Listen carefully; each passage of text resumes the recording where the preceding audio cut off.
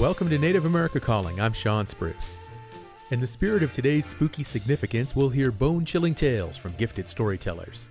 Coming up this hour, we'll dive into the world of scary spirits, creepy creatures, and odd observations from different corners of Native America. What scary stories have stayed with you over the years? What stories do you break out for Halloween? It's our special Halloween show today. We'll hear from storytellers right after the news.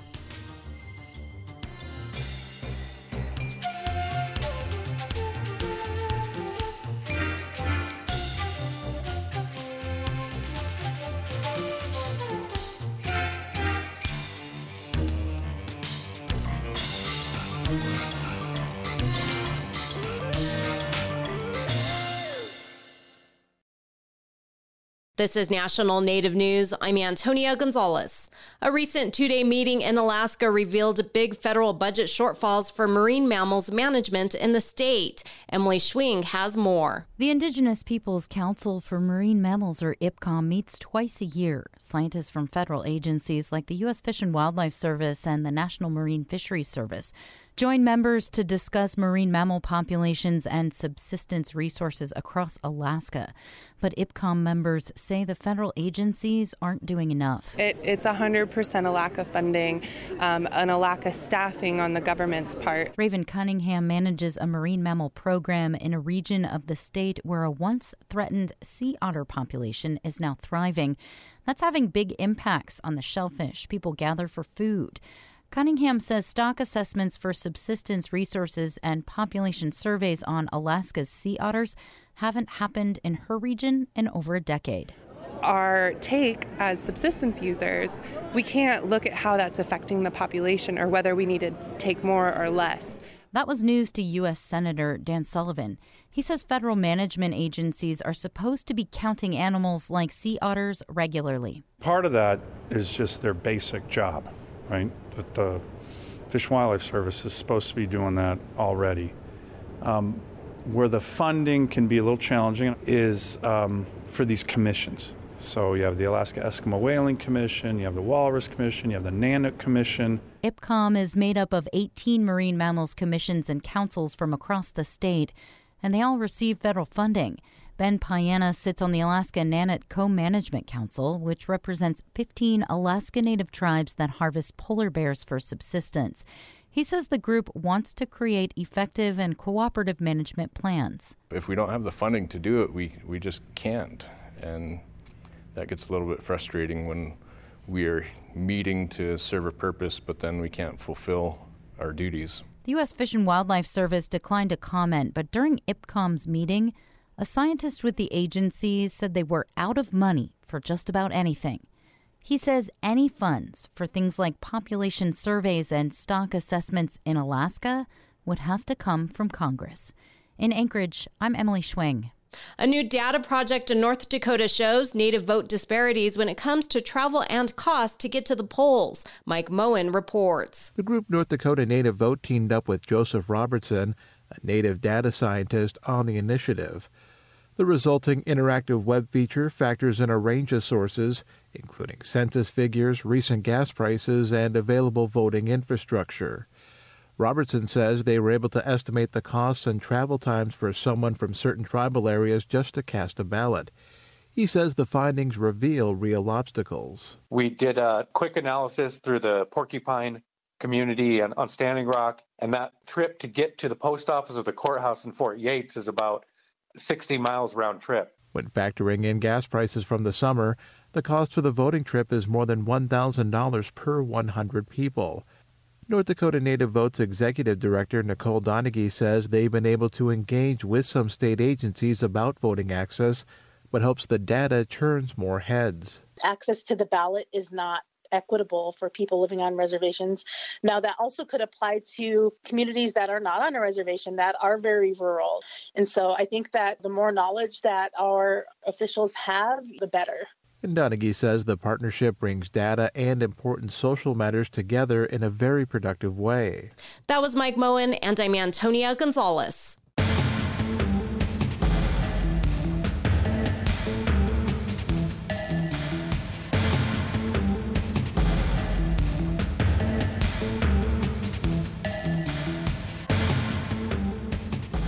National Native News is produced by Koahnic Broadcast Corporation with funding by the Corporation for Public Broadcasting.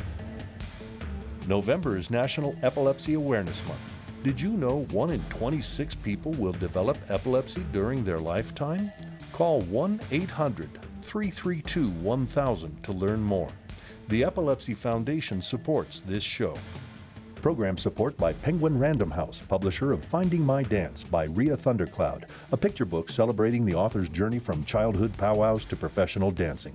More on this and other stories at prh.com/Stories of the Land.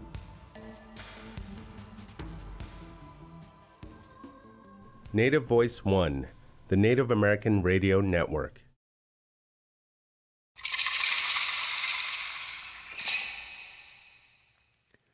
This is Native America Calling. I'm Sean Spruce. What better day to listen to scary stories than Halloween? Do you remember hearing a traditional story that terrified you when you were younger? Does a particular scary story stick with you? In addition, almost everybody knows someone who has stories of unexplained noises, doors closing by themselves, or eerie voices in the distance. We'll hear about stories today with creatures, eeriness, and mystery. Just be warned, the chilling stories you're about to listen to may include ghosts and monsters. We have storytellers from Alaska to Hawaii to New York to the Southeast. We also want to hear from you. Do you have a short, scary story to share? Who are great storytellers in your family or your community? Let us know by calling 1-800-996-2848. You can also leave a comment on our social media pages. Our Twitter handle, 1-800-99-Native. On the line in Salamanca, New York is Leora White. She is a storyteller and is Seneca. Leora, welcome to our show and happy Halloween. Happy Halloween. Thank you for having me here with you today. Nyawe, thank you. Absolutely, Leora. And tell us, how long have you been a storyteller? Okay, so this is my first year. My grandfather is Dwayne Deuce Bowen, and he was a well-known Seneca storyteller. And I'm picking up his legacy. I am learning his stories from the books that he has written, and I would like to carry on his legacies. Well, we would love to have you carry on your grandfather's legacy, this family tradition of storytelling, and I understand you have a scary story to share with us today. Oh, yes. So stories are told among the Seneca people about a nocturnal creature, and his name is Hagondo Des, and he is long nose. So this long nose, they only speak of him around the children because his one and only purpose is to seek out children and to keep them off the streets and to keep them from misbehaving. Geez, we could use a long nose in my house to keep my daughter in line, perhaps. Tell us more, Leora. Okay. So in one of my granddad's books, A Few More Stories, he has described a few short stories of his families. So like my great uncle's personal experience with Long Nose. So he wrote about Uncle and Long Nose, and this happened one time. Okay. All right. Well, we've got about 9 minutes before we have to take a break. Is that enough time to tell us the story of Long Nose? Absolutely. Let's get into it. Go for it, Leora. It's all you. Thank you. So, my granddad's uncle told him a story about a time when he was 13 years old. He said he got a little scared one night, and once fall evening, he was staying with his aunt and uncle at Cold Spring, and he liked it there because it was just above the river, and he had a boat. So he would be by the boat all day long and forget about his chores at home. And when he wasn't getting into trouble here or there, he would be getting into trouble somewhere. And once he got caught swiping eggs from the hen coop, and then he had to clean out the coop as a punishment. And then when he was finished, he forgot to lock the door, and all the chickens got loose. Then he had to chase the chickens around, and Grandma called him to the back porch and told him to take a basket of stuff and a note to his auntie's house, who lived down the road, And Uncle asked if he could take a flashlight because it was dark when he was coming home. So Auntie agreed and told him he can take a flashlight to be careful and to deliver this note. And so off he went, and he went down to his auntie's, and he gave his auntie the note, and she took the basket and the note, and she wrote something on it and then gave it back to him, and then also gave him 2 dimes for doing his chore. And so he was really excited to get 2 dimes because back then that was like $20.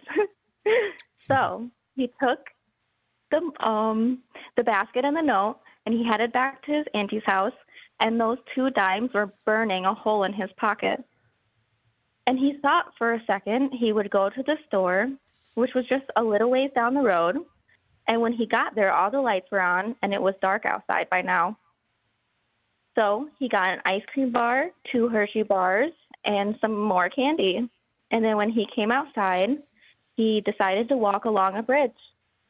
And so he stood on the bridge eating his candy and shining his flashlight at everything. He reached for the other candy bar, and then it fell.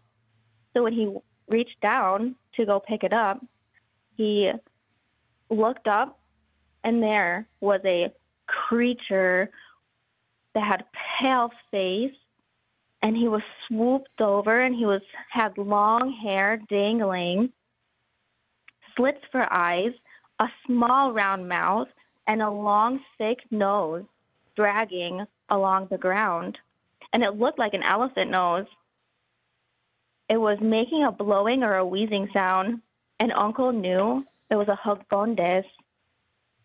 He seemed like he was going to jump over the railing, and he took off as fast as he could. And Longnose was right behind him. And there was a path through the woods just at the end of the bridge, and Uncle turned onto it, and he felt a slap on his head. And he kept running, and then Longnose kept slapping him all over his body. But he couldn't see well enough in the dark, and he slammed full speed into the railing, and then he flew backwards. And as he fell backwards, Haggondes smashed full head first into him, and there were loud grunts, loud enough to be heard all over the place, and they both fell to the ground in a heap. And they just laid there together, and they were both heaving heavily, trying to catch their breath. In a few moments, they sat up together at the same time, and Uncle looked over at this creature. And suddenly, he felt no fear, and he spoke to the creature in a Seneca tongue. "Ganotne, are you okay?" And Longnose, rubbing his elbow, he says, "Age, oh, I am hurt." "Oh, well, do you want to keep chasing me?" And Longnose says, "Go home."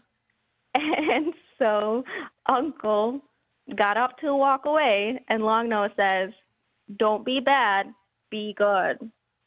And then Uncle stood up and walked away, and he went back home, and he went straight to bed, because he didn't think the folks would believe that he had talked to Longnose that night. Daneho, so it is said. That is the story of Uncle and Longnose. Leora, that was wonderful.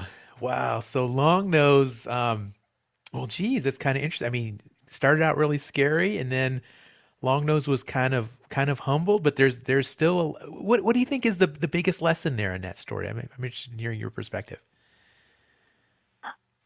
I think it's you've gotta go do what you gotta do, and then you get right home, and you don't stay out too late. You don't take your time wandering around and doing what you're not supposed to be doing.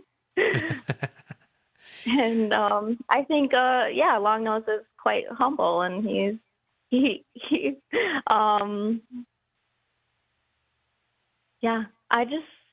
personally am thankful that I haven't seen a long nose in my own life experience. I am too, yeah. And when you were telling me that there were two dimes burning a hole in Uncle's pocket, for a second I thought they were actually burning. There was like a fire. I thought that was going to be the story for me, like the fire, the burning dimes or something like that. But it was just a metaphor. And no, I really like that story. And one thing that I've learned like from Native stories and things like that is over the years is they have like kind of a different, when I think of like the traditional Mother Goose nursery rhymes and things like that, they all kind of have these very kind of happy endings, and they're all kind of really cut and dry. But a lot of times the Native stories for our children, especially the older traditional ones, they're very nuanced, and to listen to them from kind of a more colonized perspective, they kind of don't always kind of make sense. But when you really kind of listen and you pay more attention, they really do make a lot of sense. But they're really geared towards the way we are as Native people and how we raise our children and things like that. So Lyra, I really appreciate you sharing that beautiful, beautiful story. And so you've only been doing this for about a year, and where all do you tell your stories? Yes, so I get invited over to the Seneca Nation Library, and then also the Seneca National Iroquois Museum. So those have been quite a popular location for me to be at. And what are your plans for this evening, Halloween? Oh, I'm going to take my 2 kids trick-or-treating, and I cannot wait. Are you going to dress up like Longnose?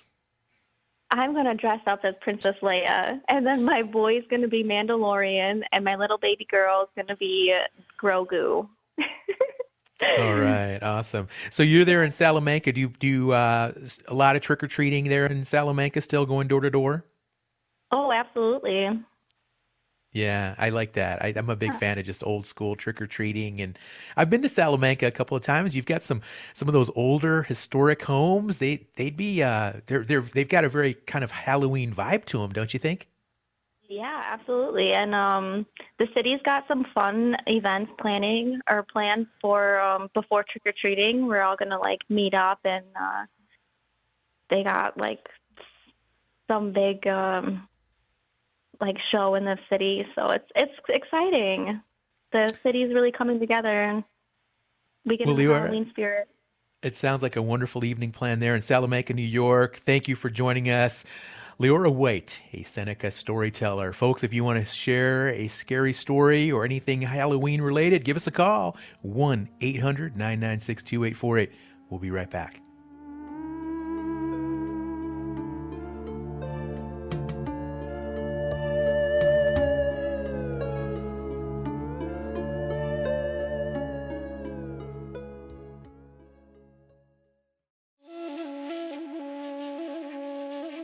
Numerous studies show indigenous people in Mexico are more likely to face discrimination, poverty, and other setbacks.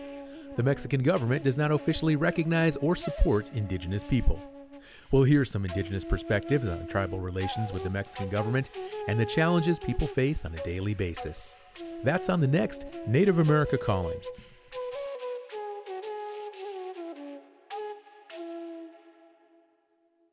Did you know more than 51,000 Native and Indigenous people are living with epilepsy in the United States?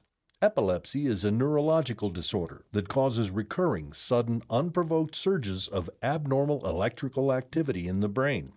Call 1-800-332-1000 to get information and resources. Help someone you know by learning seizure first aid at epilepsy.com/first-aid.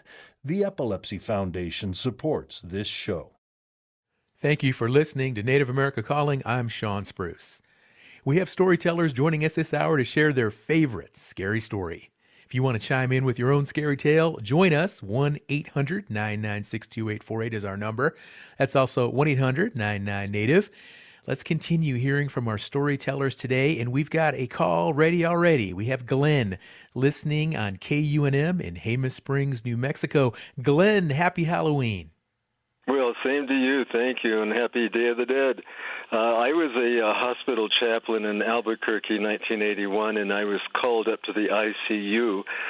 Got up there, and the staff was freaked, and I said, "What's going on?" And they said, "Well, this Navajo Dene boxer his family is demanding that we open a window in this room where the person was. The maintenance guy got up there, opened the window, and immediately the ventilator on its own shut down. And seemed to me the spirit of this damn boxer needed to have that freedom, and it said to me, we humans are not in charge of what happens on this earth. Ooh, Glenn, really, really interesting story there to share. Appreciate you calling in, Glenn, so much. Folks, once again, that number to call, 1-800-996-2848, if you have any stories related to Halloween to share. Joining us now from Hawaii is Lapaka Kapanui. He is a storyteller, author, cultural practitioner, and founder of the ghost tour Mysteries of Hawaii. He is Kanaka O'Malley. Welcome to Native America Calling, Lapaka, and happy Halloween to you as well. Oh, happy Halloween and good morning. Well, Lapaka, storytelling, it's such a gift, such an art. What's the secret to telling just a really good story? The secret to telling a really good story is, first, you must be a really good listener. Listening to the stories, listening to other stories, and then just kind of perfecting the craft. How long have you been telling stories? For what I do business-wise, it's been 30 years, but I've been around storytellers since I was a kid. And during my childhood, children were supposed to be asleep at a certain hour. And this is why I would get in trouble with my parents all the time, because I'd crawl under the kitchen table and just sit there and wait for the adults to gather and start sharing stories. And basically, that's how I picked it up. Well, tell us more about these ghost tours that you lead there, Mysteries of Hawaii. It was actually a business I inherited from my boss after he passed away in 2003. And he actually came here from Culver City in California in the early 70s. And because of what happened to him, that piqued his curiosity and interest in ghosts and spirits in Hawaii. And he developed the first ghost tour in 1974.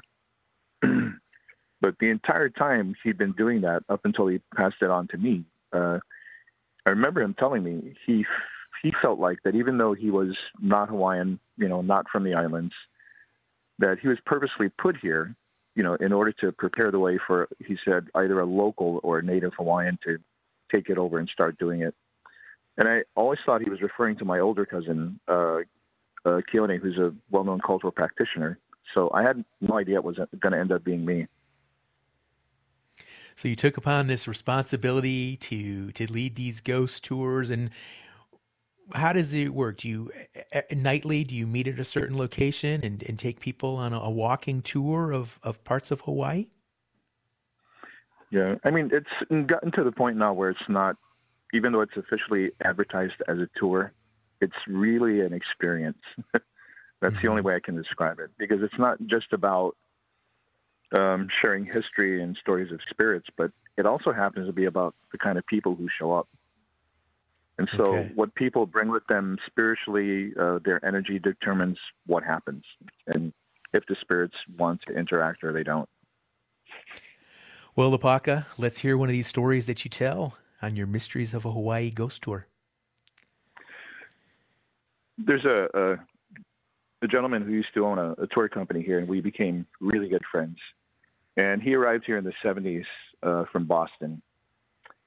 And the first thing he wanted to do when he got here was just acclimate himself to the culture and, learn the Hawaiian language, learn Hawaiian spirituality, just everything about us. He wanted to immerse himself. And this was in the early 70s.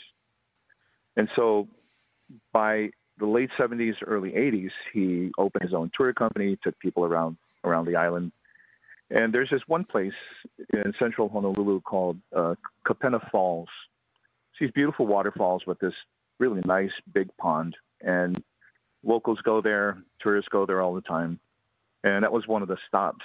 But what he would do is he would park the tour van in the parking lot first and then walk out to the falls to make sure everything was safe, no troublemakers. Then he'd go back to the van and bring the people in. So on one of these mornings, he told me, same routine, parked the van, told the people he'd be a couple of minutes. And he went out to the falls, and he said it was beautiful, serene, water's calm, except he saw a little Hawaiian girl sitting on the edge of the pond, and laying next to her was what he assumed to be the girl's father. But it's just this Hawaiian man laying on his back, and he's got his arm over his eyes, and looks like he's sleeping. And the little girl is sitting next to him with her makeshift fishing pole. And as he approaches closer, he notices she's crying, like pitifully crying. He says, "Oh, baby, what's the matter? Why are you crying?" And she says, "I can't catch any fish." "Really? What kind of fish are you trying to catch?" And she looks at my friend Steve, and she says, "I'm trying to catch moi. There's supposed to be moi." And my friend tells a little Hawaiian girl, "Oh, honey, there's no moi in this pond. There never has been." And she says, "No, there was. I caught a couple and I ate it, and I'm trying to catch more, but now I can't catch anything." And she's crying more pitifully. And so my friend says it's kind of heartbreaking. And he says, "Honey, maybe you're using the wrong bait. What kind of bait are you using to catch your fish?" And he said that little Hawaiian girl stood up, and the fishing pole in one hand, and she sort of reaches out and grabs the fishing line and slowly wraps it around her hand, and finally brings the bait out of the water. And my friend said, on the hook are two human eyes. Oh, jeez. And he was sort of stunned, and he took a couple of steps back. And so she holds it up to him, and she says, "I'm using this for bait."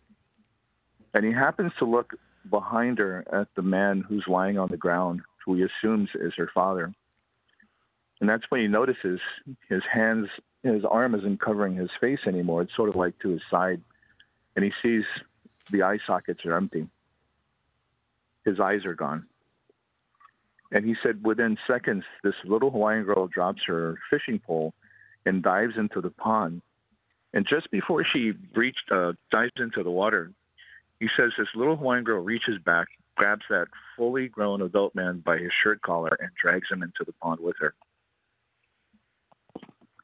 And he said he remembers it was complete silence. He doesn't remember feeling the wind. He could see it doing it. And there's this strong metallic odor, which he would realize later was blood. And then across the pond, he said, the little girl surfaces, but it's just her eyes above the surface of the water. And now she's slowly swimming toward him. And he's so struck with terror that he can't move from the spot, even though he's trying. The second she's about to get close and climb out of the pond, from behind him, he hears, "Hey!" And he turns around, and it's his tour group that were in the van, but now they're behind him. And they said, "You're taking too long. Are we going to do this or what?" He says, "Well, I'm sorry. He says, maybe not today. I'll take you to another fall somewhere else." And he said ever since that day, whenever he had to go to the other side of the island, because there's only two ways to go, and that's the path through those falls and another path.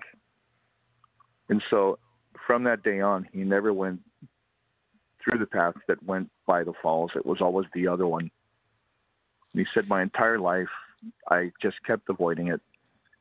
And he said, I'm so much about learning the Hawaiian language and getting into the culture. He said, but that experience, he said, helped me realize that there's still more I need to know. He realized he had to understand who the Hawaiian people were spiritually and what sort of gods and deities they believed in and how it moved with them through their daily life. Lapaka, I am thoroughly terrified, and I don't blame your friend one bit for not going down that one trail again. But that's a really profound story, and obviously your friend learned from that, and just the understanding of how complex the Hawaiian culture is, and just how he essentially had just barely scratched the surface, I guess. So, wow, that is really, really, really a powerful story, Lapaka. And tell us more about your Halloween today. It must be a busy day for you. Actually, Halloween is our yearly family tradition. So we take off, and myself, my wife, and our adult kids, and our 14 grandkids, we all dress up in costume, and we spend Halloween together as a family. Well, Lapaka, I just wish you all the very best Halloween this year, and thank you again for joining us and sharing that wonderful, wonderful story. We have another guest on the line now. Joining us again is Nancy Fields. She is the director and curator at the Museum of the Southeast American Indian at the University of North Carolina at Pembroke. She is Lumbee. Nancy, welcome back to the show, and happy Halloween to you as well. Thank you. Same to you. I'm glad to be back. Nancy, why do we love scary stories so much? I mean, doesn't it kind of fly in the face of common sense? Why do people seek fear? That is a great question. I think people love the adrenaline rush.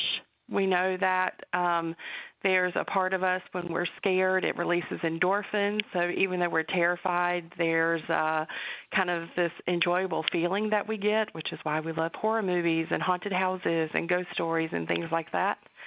But I think we also like to come close to the unknown, the scary parts of how and why we exist, and kind of the things that really can't be explained.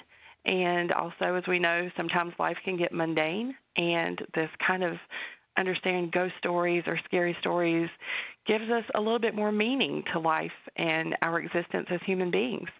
And I think it's also part of our truth, right? There are things that we don't understand or that go beyond, exist in the supernatural, that then as Native peoples become part of our culture and identity, just like we've heard about today. So in essence, this is, in reality, a part of who we are.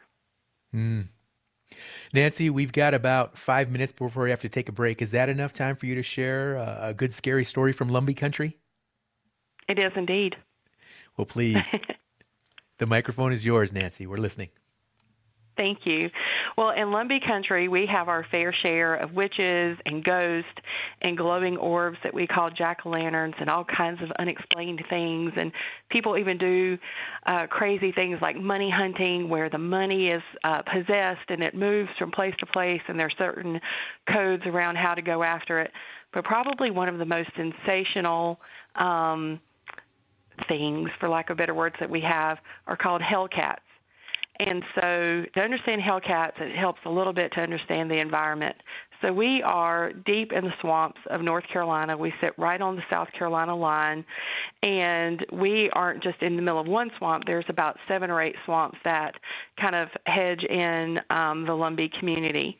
And in this environment, there are all different kinds of animals, and traditionally, in addition to alligators, we also have black panthers. And so a lot of people have thought maybe that hellcats were black panthers or an evolution of a black panther. We're not for sure, but that kind of gives you a description of what this beast could potentially look like. And so I'm going to share a quick story about my brother who was deer hunting, and it was this time of year. And my brother, at this time, he was about 18 years old. He was a big, tough guy. He didn't believe in anything. And, you know, we grow up hearing these stories, and, you know, they serve as cautionary tales about how to conduct yourself in the swamps, you know, how to be out in the woods, not to be by yourself, to be careful, what time of day. And so he didn't believe in any of that, right? He was big, 6'3", tall guy. Nothing scared him at all. And so he went hunting, deer hunting, and it was a chilly afternoon. It was at dusk, and it was just starting to like have this light mist, this rain.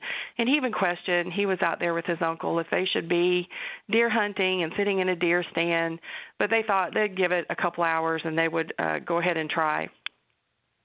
So there was this deer stand way deep in the woods that he insisted on going to. And his uncle said, you know, I don't think you should go that far out. You know, I want to do this other side over here by this clear open field where the deer are going to come out and eat. And Chris said, no, I want to be over here by the water because the deer are going to come out here and they're going to go over there by that water and they're going to eat and drink over there. I feel like I have a better chance. But this deer stand was way, way high up in this cypress tree. And Chris was a big dude, and he had never been in the deer stand before. And his uncle said, are you sure you can get way up there? And he said, oh, yeah, I can get up there. So he gets up there, and the whole time he was thinking, I probably shouldn't be doing this. Like, this is the highest I've ever been up in a tree. You know, he was a little bit nervous, and the deer stand was just kind of suspended on the edge of the tree. Someone had made it years ago. But he did it, right? He's 18, and he's invincible. So he gets up there, and this really heavy fog starts to settle in on the landscape. And instead of it just kind of going to the ground, it's just kind of covering this from like sky to the floor. It's just kind of filled in the space.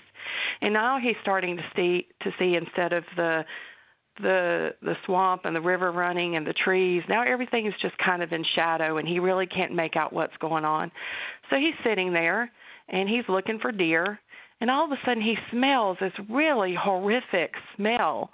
And he thought, what in the world is that? Now, swamps have been known to have this really kind of strong odor.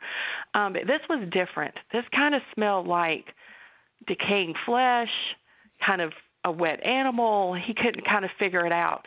And while he's trying to process what this smell is, he hears this growl just behind him. And then it comes a little bit closer. He knew this was bad. And he kind of looks over his shoulder, and he catches a glimpse of this, like, yellow glow that's just sitting in the mist, right? And then this growl is coming closer, and he turns around, and there's a hellcat facing him on the branch just above him in this cypress tree.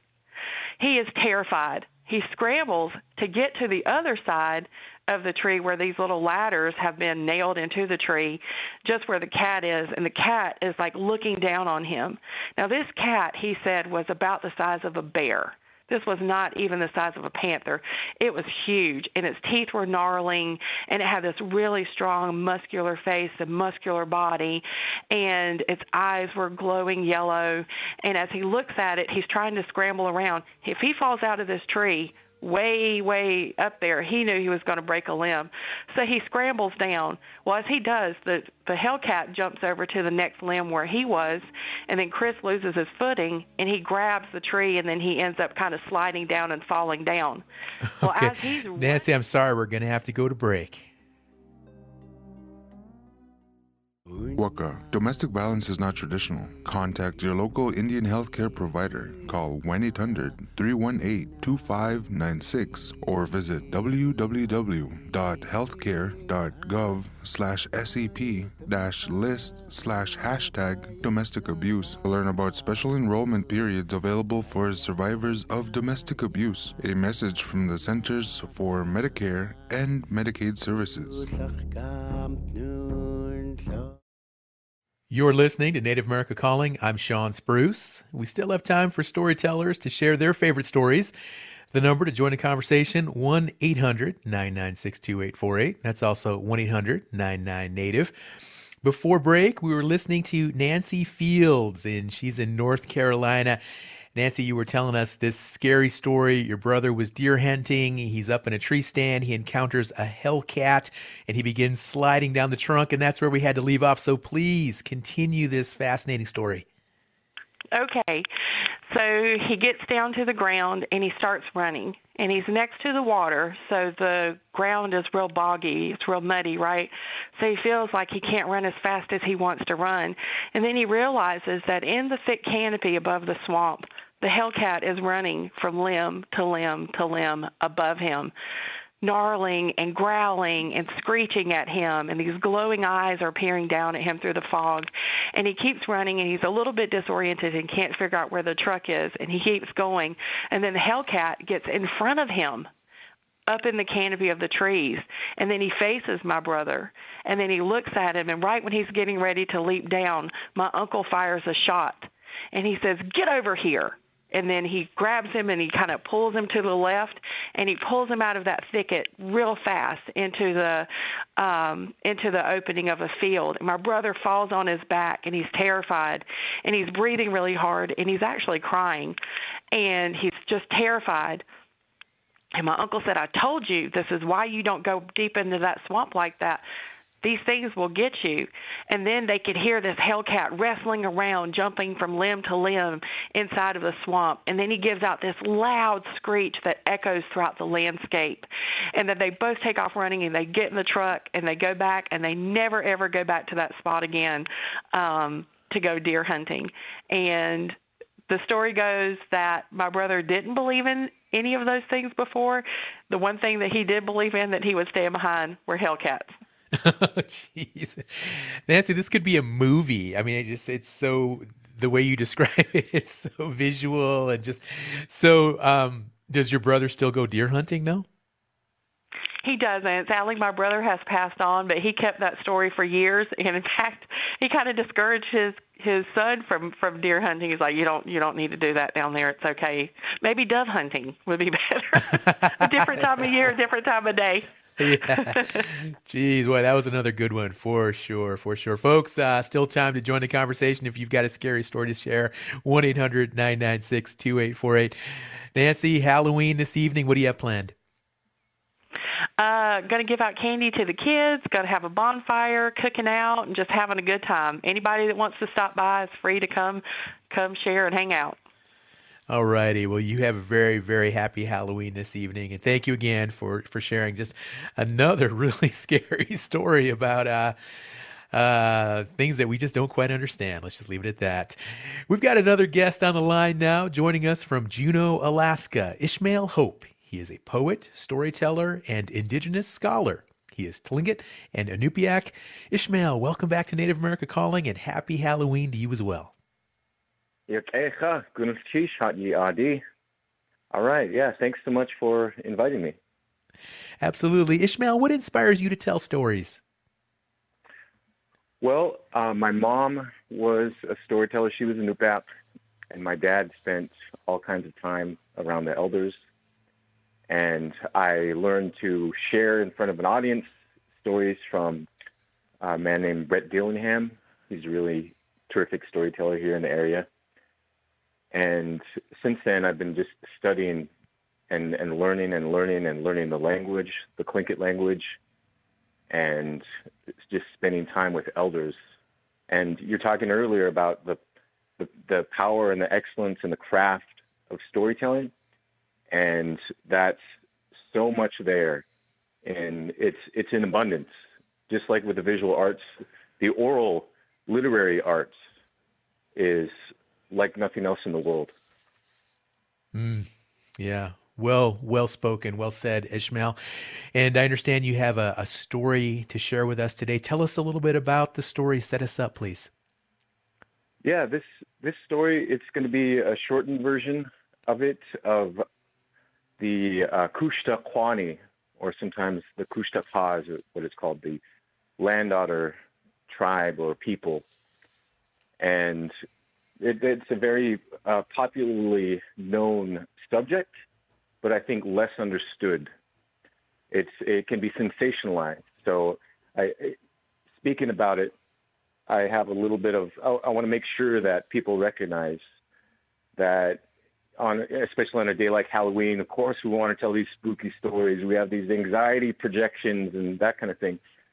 But for us, it's uke utira. We want to make sure that no harm is done.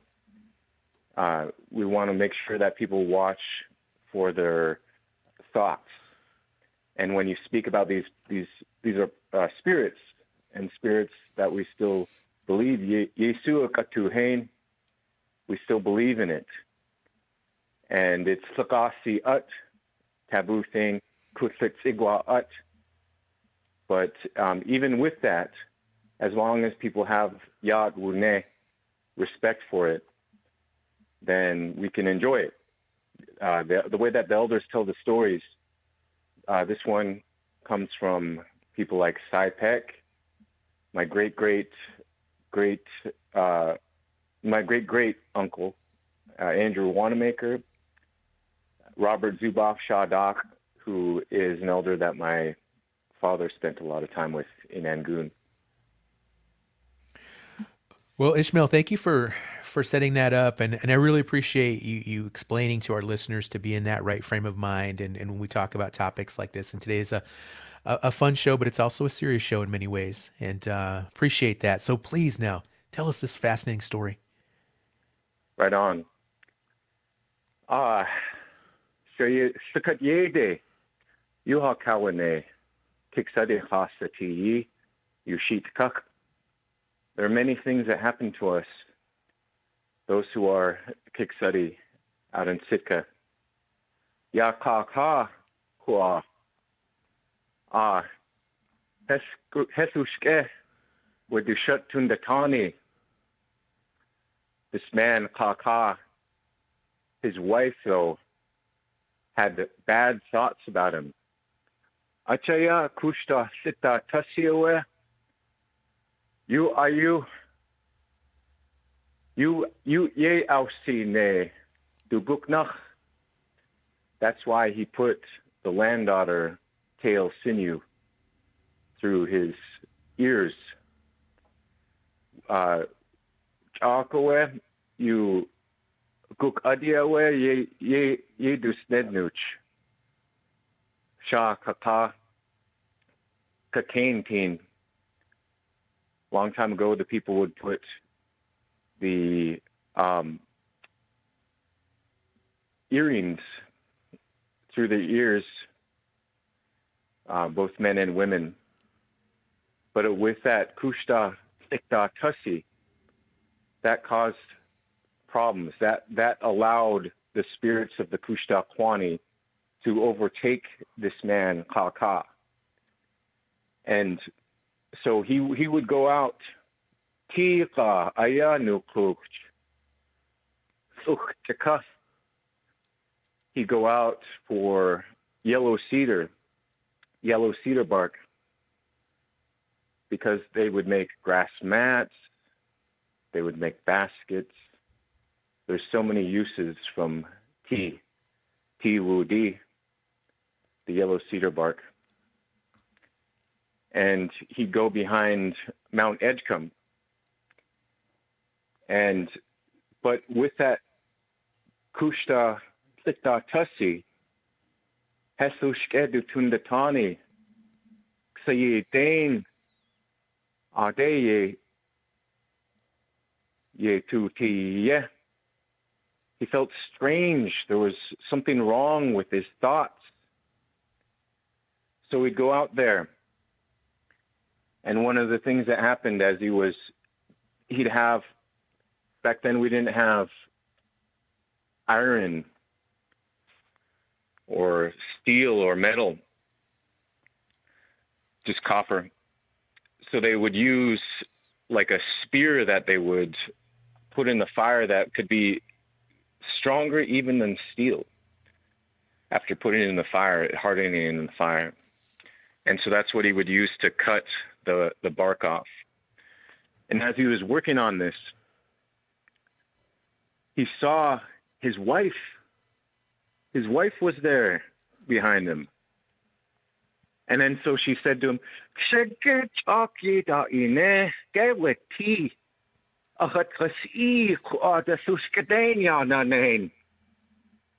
you've been out there for so long working on that tea, that yellow cedar bark. And so my food, the food that I'm cooking, is spoiling already. And then he looked at her. He knew that it wasn't his wife. Achaya,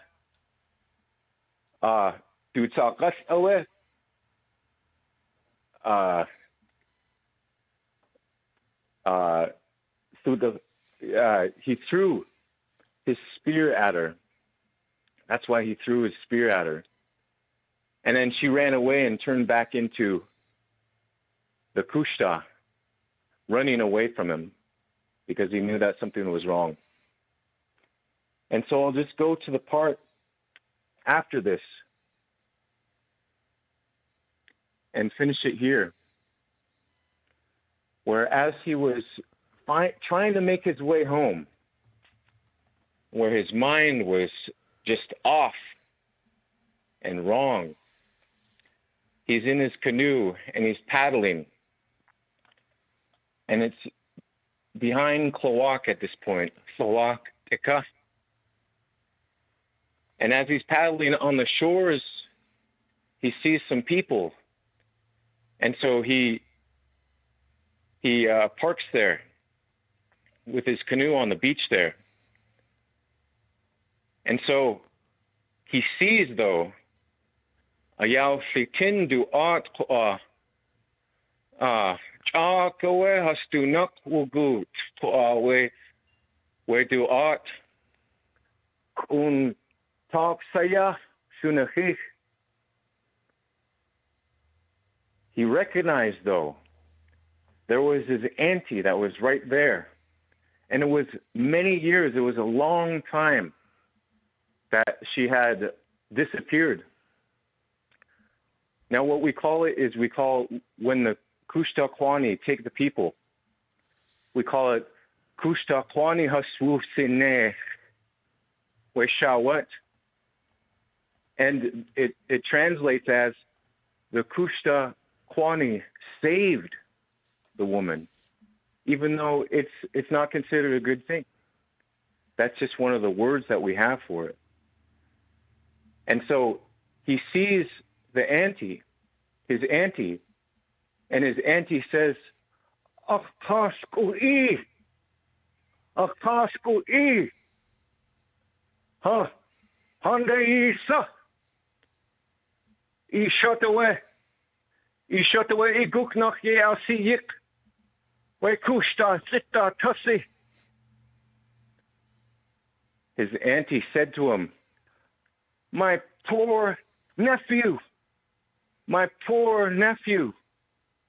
it was your wife.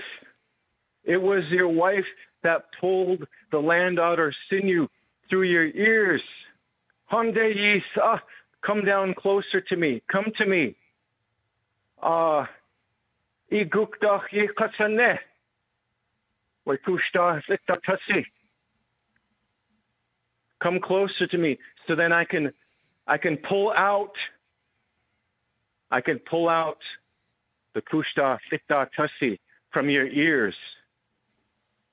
And it was just right then after that all the things that have been bothering his mind,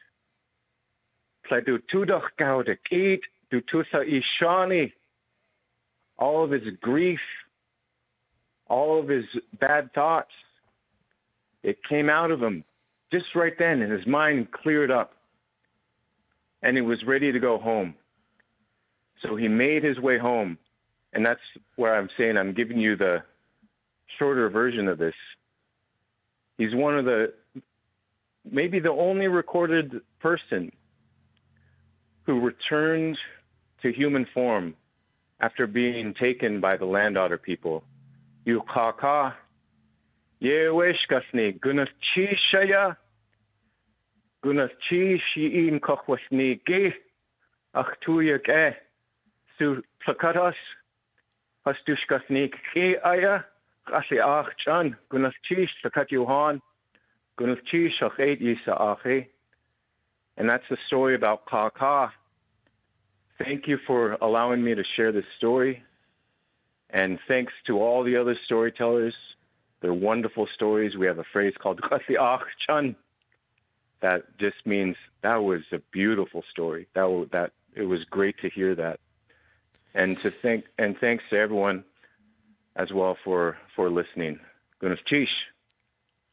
Ishmael, thank you. That was a very beautiful story that you just told as well. And how long have you been telling that story? Well, this one's actually I don't tell it too much,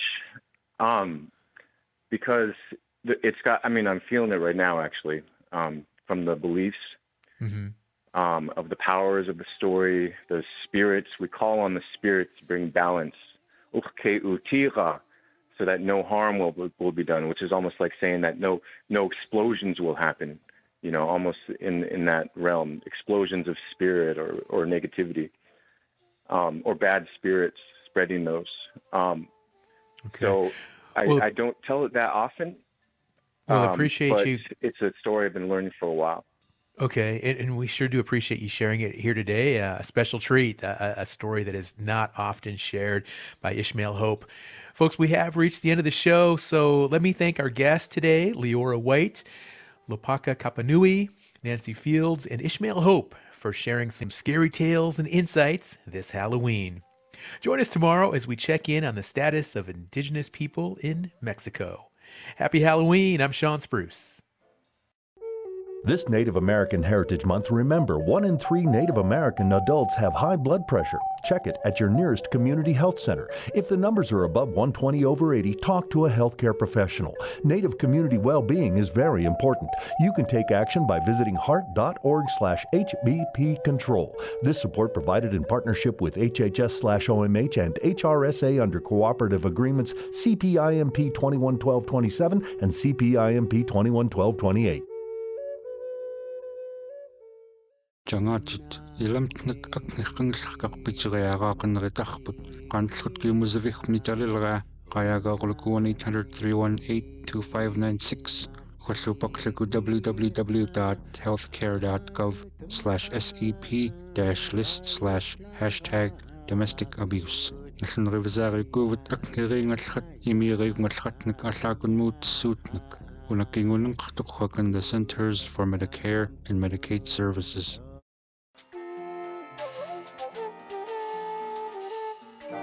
Native America Calling is produced in the Annenberg National Native Voice Studios in Albuquerque, New Mexico by Koahnic Broadcast Corporation, a Native nonprofit media organization. Funding is provided by the Corporation for Public Broadcasting with support from the Public Radio Satellite Service. Music is by Brent Michael Davids. Native Voice One, the Native American Radio Network.